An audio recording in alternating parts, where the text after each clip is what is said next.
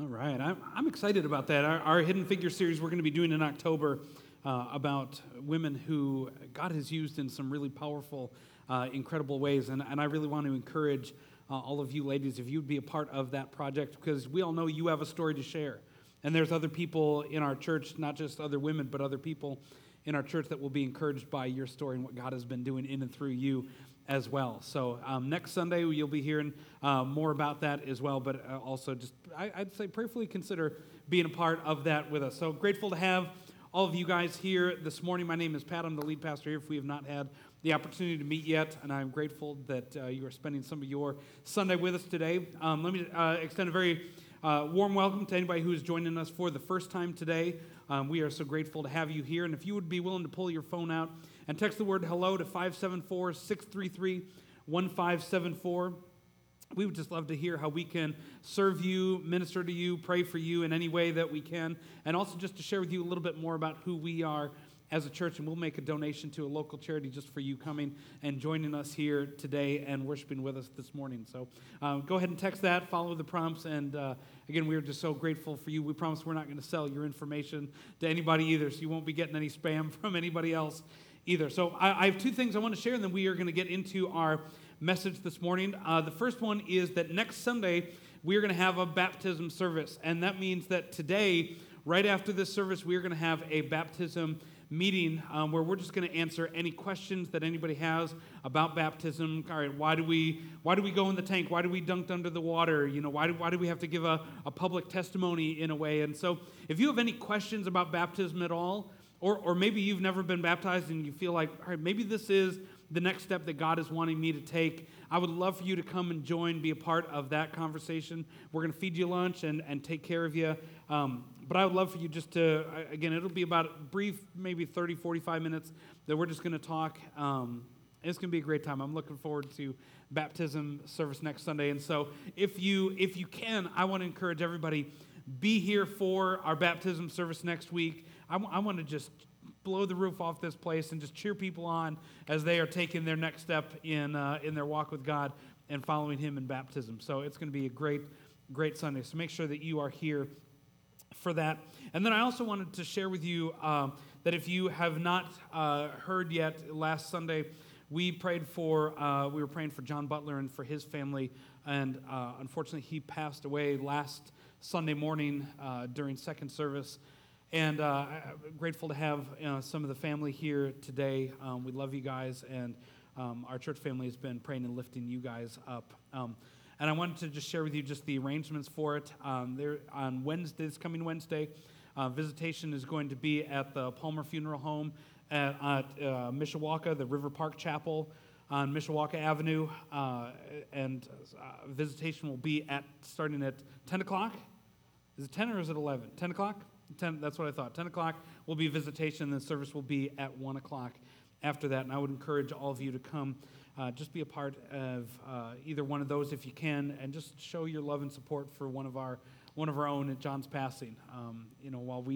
While we grieve, we know that he is also rejoicing with Jesus right now, and that is a beautiful thing that he is enjoying his healing right now in this moment. So I just wanted to make sure you are aware of that. There was also an email that got sent out as well with all that information for you as well. So we are going to pray over our morning tithes and offerings right now.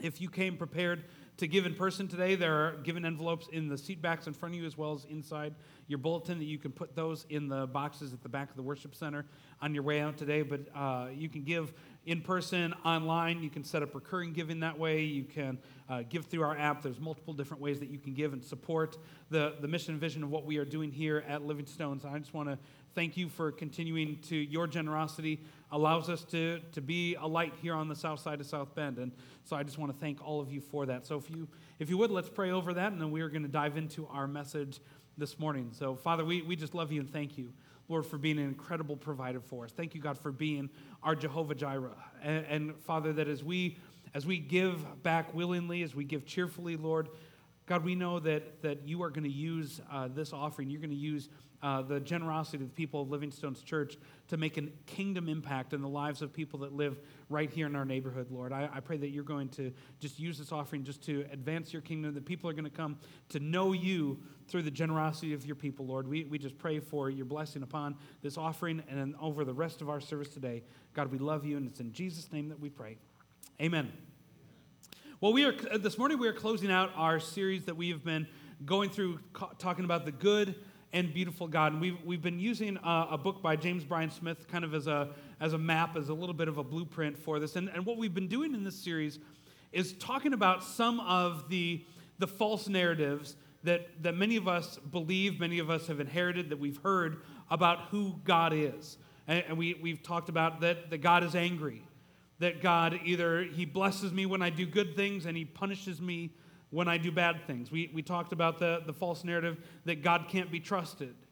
Last week we talked about the false narrative that God he's not really bothered, that our sin is not really that big a deal to him. And what we've been doing in this series is trying to dismantle and pick apart these false narratives that many of us have bought into, many of us have heard and believed, and try to reprogram in a way, replacing them with the narratives of Jesus. What does Jesus have to say about God?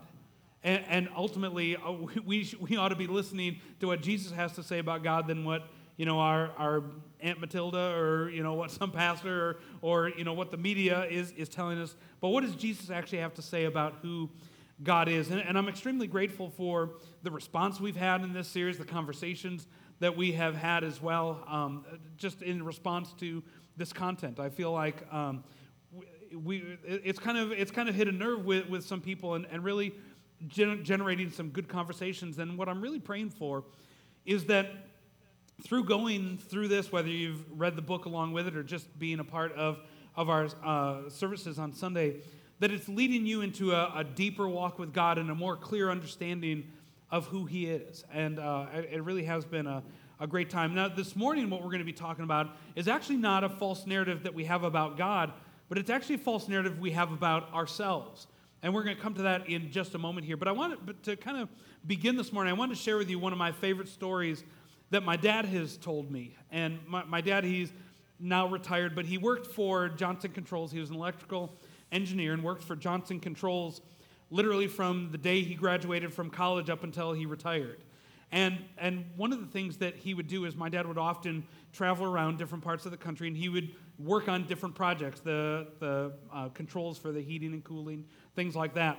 And a couple years ago, before he retired, my dad went out and he was working at the Pentagon in Washington, D.C. And he never thought that he would ever be holding a top secret security clearance, which he thought was pretty cool.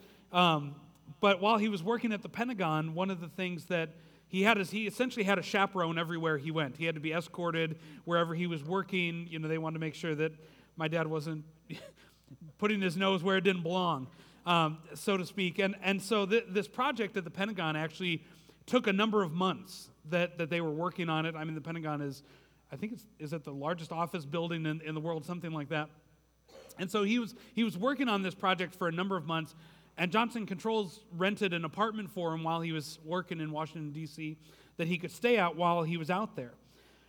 Well, there was one evening that he was in his apartment. He was asleep. It was like 3 a.m, and all of a sudden he hears this loud banging at the door, FBI! And they kick the door in and come running in, guns drawn and everything. I mean, scared my dad to death, and they start shouting and hollering for a man. I don't remember the name my dad told me, so I'm just making one up. For Devin Miller. Devin Miller, where's Devin Miller at?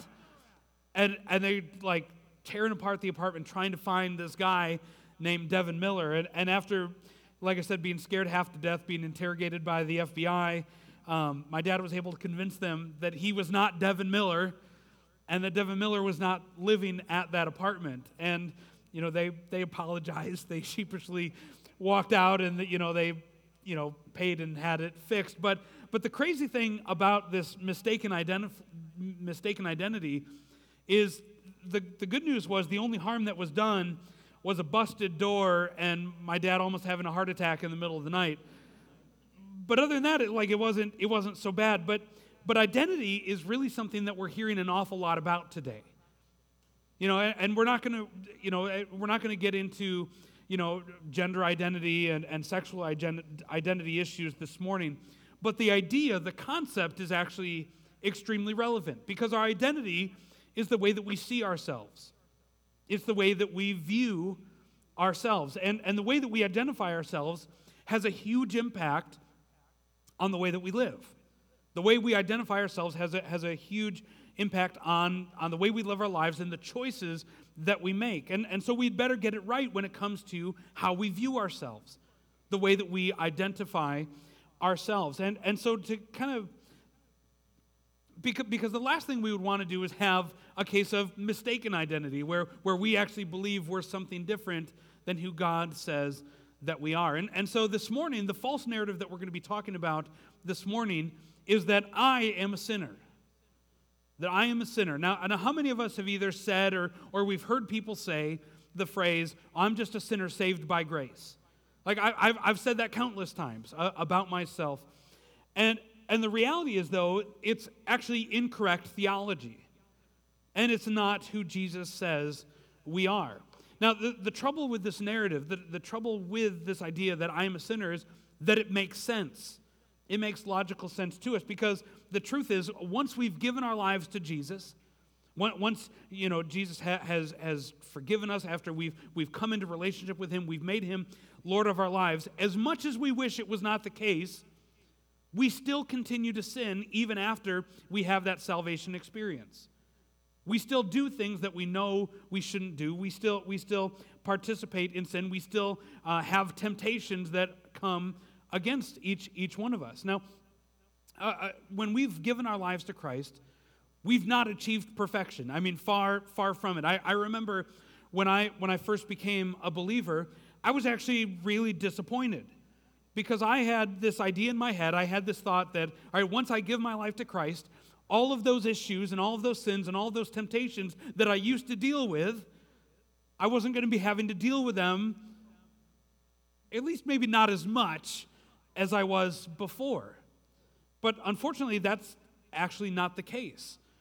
The Apostle Paul actually talks about this fact, and he pulls it apart in Galatians chapter 5, starting in verse 16. And this is going to be kind of the verse I want us to kind of keep referring to throughout the morning here. And Paul writes to the church in Galatia, he says, "So I say, walk by the Spirit, and you will not gratify the desires of the flesh. For the flesh desires what is contrary to the Spirit, and the Spirit what is contrary to the flesh. They are in conflict with each other, so that you are not to do whatever you want. But if you are led by the Spirit, you are not under the law." And what Paul says here is, he said, he's using this almost war metaphor in a way. There's a war, there's a battle, there's a conflict going on inside each one of us between the things that our flesh desires and the things that the Spirit desires in our lives. And there's this tension, there's this constant battle that goes on between the two. Paul never once says that, once you've been made alive with Christ, that you're never going to sin again. You're not going to deal with temptation anymore. That Jesus never utters that. He never says anything. Jesus doesn't say that, nor does Paul say that as well. And again, I wish that was the case. I wish it was the case that once we gave our lives to Christ, those things that we struggled with before were no longer struggles for us. But the reality is, there is a battle that's being waged, and we have choices to make in this battle. Like, Paul acknowledges that this conflict exists, and he encourages us to live a life that honors God. But because we still sin, because we still do things that we know we should not do, it's tempting to view ourselves as sinners. I'm just a sinner saved by grace. The trouble with that mentality, the trouble of finding our identity in that way, of viewing ourselves as a sinner, is twofold. The first one is that if I see myself as a sinner, if I view myself in that way, yet I want to live a godly, God-honoring life, it's a recipe for frustration and disappointment. Like if I know I'm a sinner, yet I want to live this kind of life, and I'm not living that life that I want to live, then there's this frustration, there's this tension that we end up facing and end up dealing with. It's kind of like if you remember watching the movie Finding Nemo, and the great white shark in Finding Nemo, Bruce. Like he has this reckoning where he doesn't want to be this mindless fish eater anymore. That he fish are friends, not food, is what he would continually say. And in the end, like he can't resist. Like it's in his nature to eat the fish, and it creates this tension for him. And in a lot of ways, it's that same thing with us. That when we view ourselves as a sinner, when we view ourselves through the lens of I'm just a sinner saved by grace, well then how can we possibly expect ourselves to live a life that is God-honoring, that honors Him? And the second problem with viewing ourselves in this way is it's not the way that Jesus sees us. It's not the way that we are ever referred to in Scripture. The Jesus' narrative about who we are is not that we are sinners, but Jesus' narrative is that I'm a saint. I'm a saint. Now that label might feel somewhat uncomfortable to many of us in the room, because like when we have this, when we think of a saint, we have these images, these ideas that come to our head. We think about somebody like Mother Teresa or St. Peter or St. Paul or St. Francis of Assisi or St. Thomas Aquinas. Like we have these ideas of what a saint is, and we don't quite measure up to that. In a lot of ways, this has been impacted by the Catholic Church in a lot of ways. That in our mind, we have this idea that a saint is somebody who's exceptionally holy, who's performed a miracle. In short, a saint is somebody who's way better than either you or I. Like there's only a small list of who the saints really are. But all those things are actually man-made constructs. That's not what Scripture teaches. The verbiage that is used in the early church, the verbiage that is used in Scripture for those who are part of the faith, for those who have committed and given their lives to Jesus, is a saint. 1 Corinthians chapter 1, verse 2, Paul writes this. He says, "To the church of God in Corinth, to those sanctified in Christ Jesus, called to be saints together with all those who in every place call upon the Lord Jesus Christ, both the Lord and ours." Like what Paul is saying here in this greeting, he's talking about you and I, talking about all the saints, all the people who have put their faith in Jesus Christ, that we are called saints. He gives a very similar greeting in the book of Romans. And in fact, Paul uses this verbiage, this idea that we are saints over and over again. And in the New Testament, the word saint is used over 60 times to describe somebody who is in Christ, to describe somebody who has given and committed their life to Jesus. And so while we might not be comfortable with the idea of giving ourselves the label of being a saint, that's what Scripture says about who we are. That's Jesus' narrative about who we are. If we have committed our lives, if we've given our lives to Christ, we are no longer sinners, but we are now considered saints. Now, we're going to do a little exercise right here. Now, first service did really well with this, so don't let first service overshadow you. But if you are a part of the family of God, if you have given your life to Christ, I want you to verbally, out loud, let your ears hear it, say, "I am a saint." All right, can we do that? Ready? I am a saint. I'm a saint. And even though I might not feel like it sometimes, that's who God says I am. Now, being a saint does not mean that I no longer deal with sin or that I'm living a perfect life. Like Paul, who is addressing you, he's addressing all of us as saints. He was the one that just said in Galatians 5 that there's this conflict. There's this battle between the flesh and the spirit. There's this war that's being waged inside of us. And so Paul recognizes, yeah, you know what? You are a saint, but there's still a battle. There's still that conflict that takes place between fulfilling the desires of the flesh and fulfilling the desires of the spirit. Being a saint does not mean that we're not going to sin. It doesn't mean that we're not going to face temptation any longer. But being a saint, it's so important for us to view our identity through that lens, through the idea of who God says I am not who I feel I am. I'm not a sinner. I am a saint.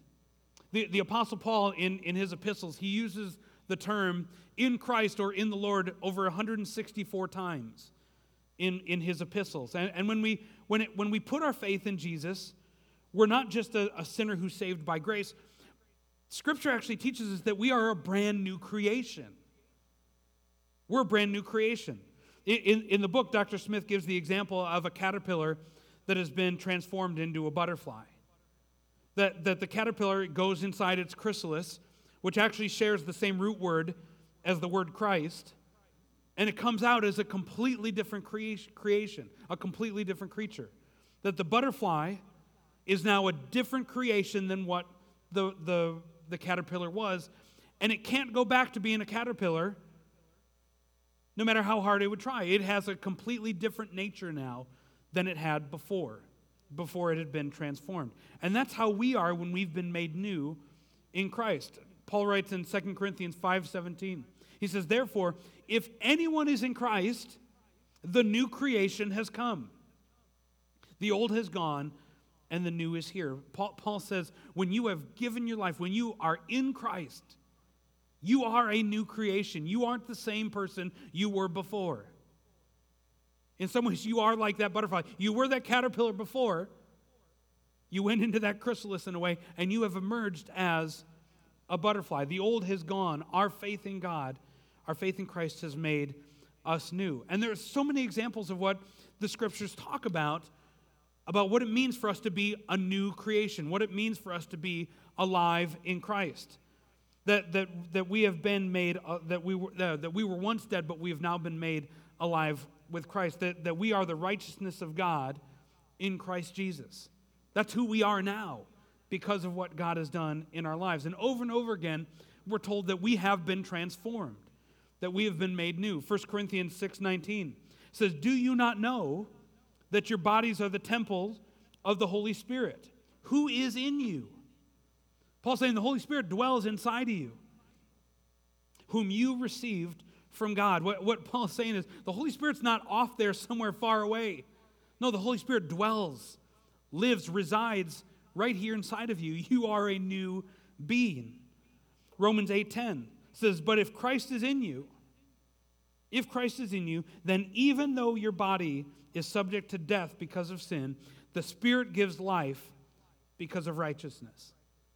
Now, I want you to leave that verse up on the screen because I think what Paul is addressing right here in Romans 8:10 is really, this is kind of where the rub is. This is where that tension comes into being. He really explains what's going on in that conflict between the flesh and the Spirit. Because Paul, he says that even though our bodies have been subject to death because of sin, the Spirit gives life because of righteousness. That when we've given our lives to Christ, when we've put our faith in Him, the Spirit has given us new life. And yet, we still live, we still reside in this fleshly body that is subject to death. That's where the battle is. That's where the war, that's where the conflict comes from. That our spirit has been made alive, but our body, the housing unit we live in, has not been regenerated yet. Our body has not been transformed yet. And that's where the tension, that's where that conflict between flesh and spirit comes in. To quote John Wesley, he said that after we've given our lives to Christ, sin remains, though it does not reign in our lives. Sin will still remain in us, that we will still sin, but it does not reign in our lives. It does not have the power that it had before. And so what do? How do we negotiate this battle? That even though our spirit has been transformed, but we still have these sinful desires and these sinful temptations. We're still living in this body. How do we walk through and navigate this conflict between the two? If we go back to the passage in Galatians 5 where Paul said, so I say, walk by the Spirit, and you will not gratify the desires of the flesh. If we walk by the Spirit, we're not going to fulfill the desires of our flesh. The New Living Translation says it like this: let the Holy Spirit guide your lives, and then you won't be doing what your sinful nature craves. And what this comes down to is our connectedness with Jesus. Our connectedness with Jesus. When we're disconnected from Jesus, when we're disconnected from Him, we're not in a position to hear the Holy Spirit and allow Him to lead our lives. But when we are connected with Him, when we are close with Jesus, that's when the Holy Spirit is speaking to us. That's when our ears are open to hear His nudges and His urgings. That's when we can sense His presence in our life, is when we are more connected, when we are drawn closer to Jesus. We're more able to discern His direction and leading. And so the next point I want to share with you is that we are transformed by abiding with Christ. By abiding with Christ. Now, does anybody remember the Coen brothers movie, The Big Lebowski? Like, I saw this movie way too many times when I was in college. But the dude's last line in the movie is, the dude abides. And that word abide, it means to remain, to reside in, to live on. That we are to abide in Christ. And Jesus, He taught this concept in John chapter 15 when He paints this beautiful word picture about what our relationship with God, what our relationship with Jesus looks like. In John chapter 15, starting in verse 1, He says, I am the true vine, and my Father is the gardener. He cuts off every branch in me that bears no fruit, while every branch that does bear fruit, He prunes so that it will be even more fruitful. You are already clean because of the word I have spoken to you. He's saying, all right, you are a saint. You have already been made clean by the word I've spoken to you. You have been made right. He said, but here's what I want you to do. Remain in me, as I also remain in you. No branch can bear fruit by itself. It must remain in the vine. Neither can you bear fruit unless you remain in me.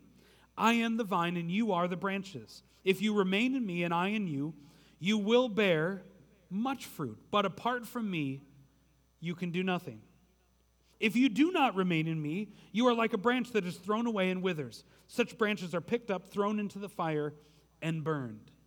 But if you remain in me and my words remain in you, ask whatever you wish, and it will be done for you. This is my Father's glory, that you bear much fruit, showing yourselves to be my disciples. What Jesus says is, if we want to bear fruit, if we want to live a godly life, if we want to win out on that tension between the desires of the flesh and the desires of the Spirit, it depends on our connectedness with Jesus. How connected are we with Him? Because apart from Him, He says, apart from me, you can do nothing. On our own, it's impossible for us to live a holy, God-honoring life. But when we abide in Him, when we remain in Him, when we rest in Him, when we live in Him, that's when we're going to bear fruit. That's when we're going to start winning the battle, that tension that we see between the flesh and the Spirit. And it's not a battle that we're ever going to fully master. On this side of eternity, we will never achieve perfection. As long as we live in this body of flesh, we will sin. We will sin. But thank God that Jesus died for all of our sins for all time. Like, I'm so grateful that God doesn't deal with us any longer. If we are in Christ, God doesn't deal with us any longer on the basis of our sin. He deals with us on the basis of our righteousness in His Son Jesus. That's how He interacts with us, not through our sin any longer. And you think about it, like, that is what's so amazing about grace. And as I've prayed through and I've thought through and I've tried to work through like this material, this concept, I think one of the things that I think is such an overlooked part of this is the idea that God has given each one of us free will.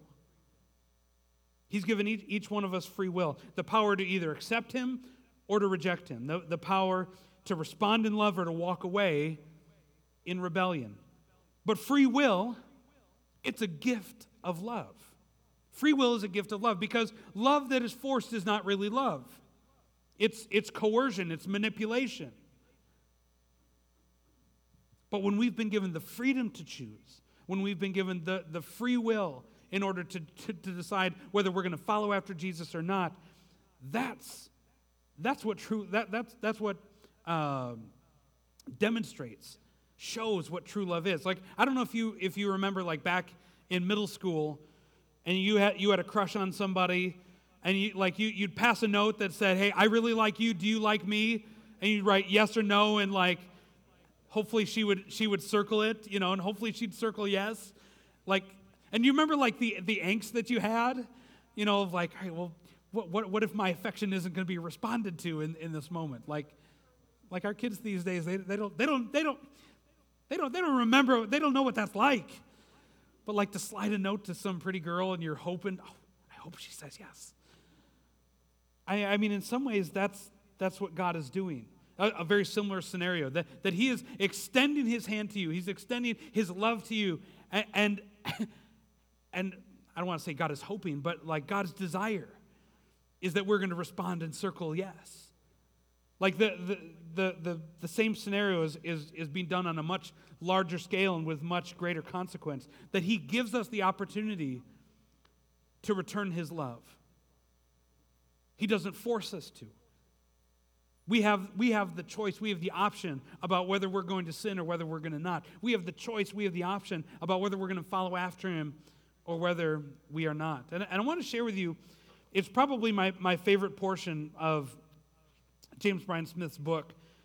And he uses an example, a picture between country dogs and city dogs. And this just opened my eyes so much. As I read this, and I thought, no, this is exactly it. This is what I've been thinking about, what I've been wondering about. And he says, do you know the difference between country dogs and city dogs? This is a wonderful illustration about our new identity in Christ and how we go about living the Christian life. Country dogs live in wide open spaces with a great deal of freedom to roam. They go down to the creek, wrestle with a skunk, sleep in a sunny pasture, or forage for food. And at first they do. But after a while, the country dog stays in the same old place day after day on the master's porch. The country dog has been to Paris, as they say. He's gotten into a few scrapes and has seen the open range for what it is. But now, the country dog is content to stay near the master. After all, he may get a biscuit or a pat on the head or a belly rub. But the city dog is quite different. The city dog lives cooped up in the house and is forbidden to leave the home. The city dog has one aim, getting out. The city dog has learned when and how the doors will be open and how to nudge it just so in hopes of escape. The moment the door is cracked open, the city dog makes a run for it. The master may have to run after the dog or even get in the car and search the neighborhood for the fugitive, constantly yelling the dog's name, begging it to come home. If the master sees the dog, he or she will likely have to bribe the dog with a biscuit or lasso the dog with a leash in order to get it home. Now, those who approach the Christian life with a set of rules and laws and do's and don'ts are like the city dog. My experience is that many Christians feel cramped and confined and would love to escape these rules. I know that I did. Those who understand their identity in Christ are like the country dog. They know that they are not under the law, and they know that they can sin, but having sinned before, they know better. They are more content living close to the master. And I think it's such a beautiful picture there, because God has given us all such tremendous freedom. That is, as those of us who are in the family of God, those that have given our lives to Christ, we have the ability to sin.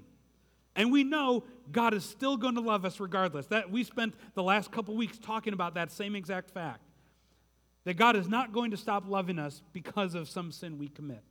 So we have the option, we have the ability to do so. We can willfully do it. But as followers of Christ, we can choose not to.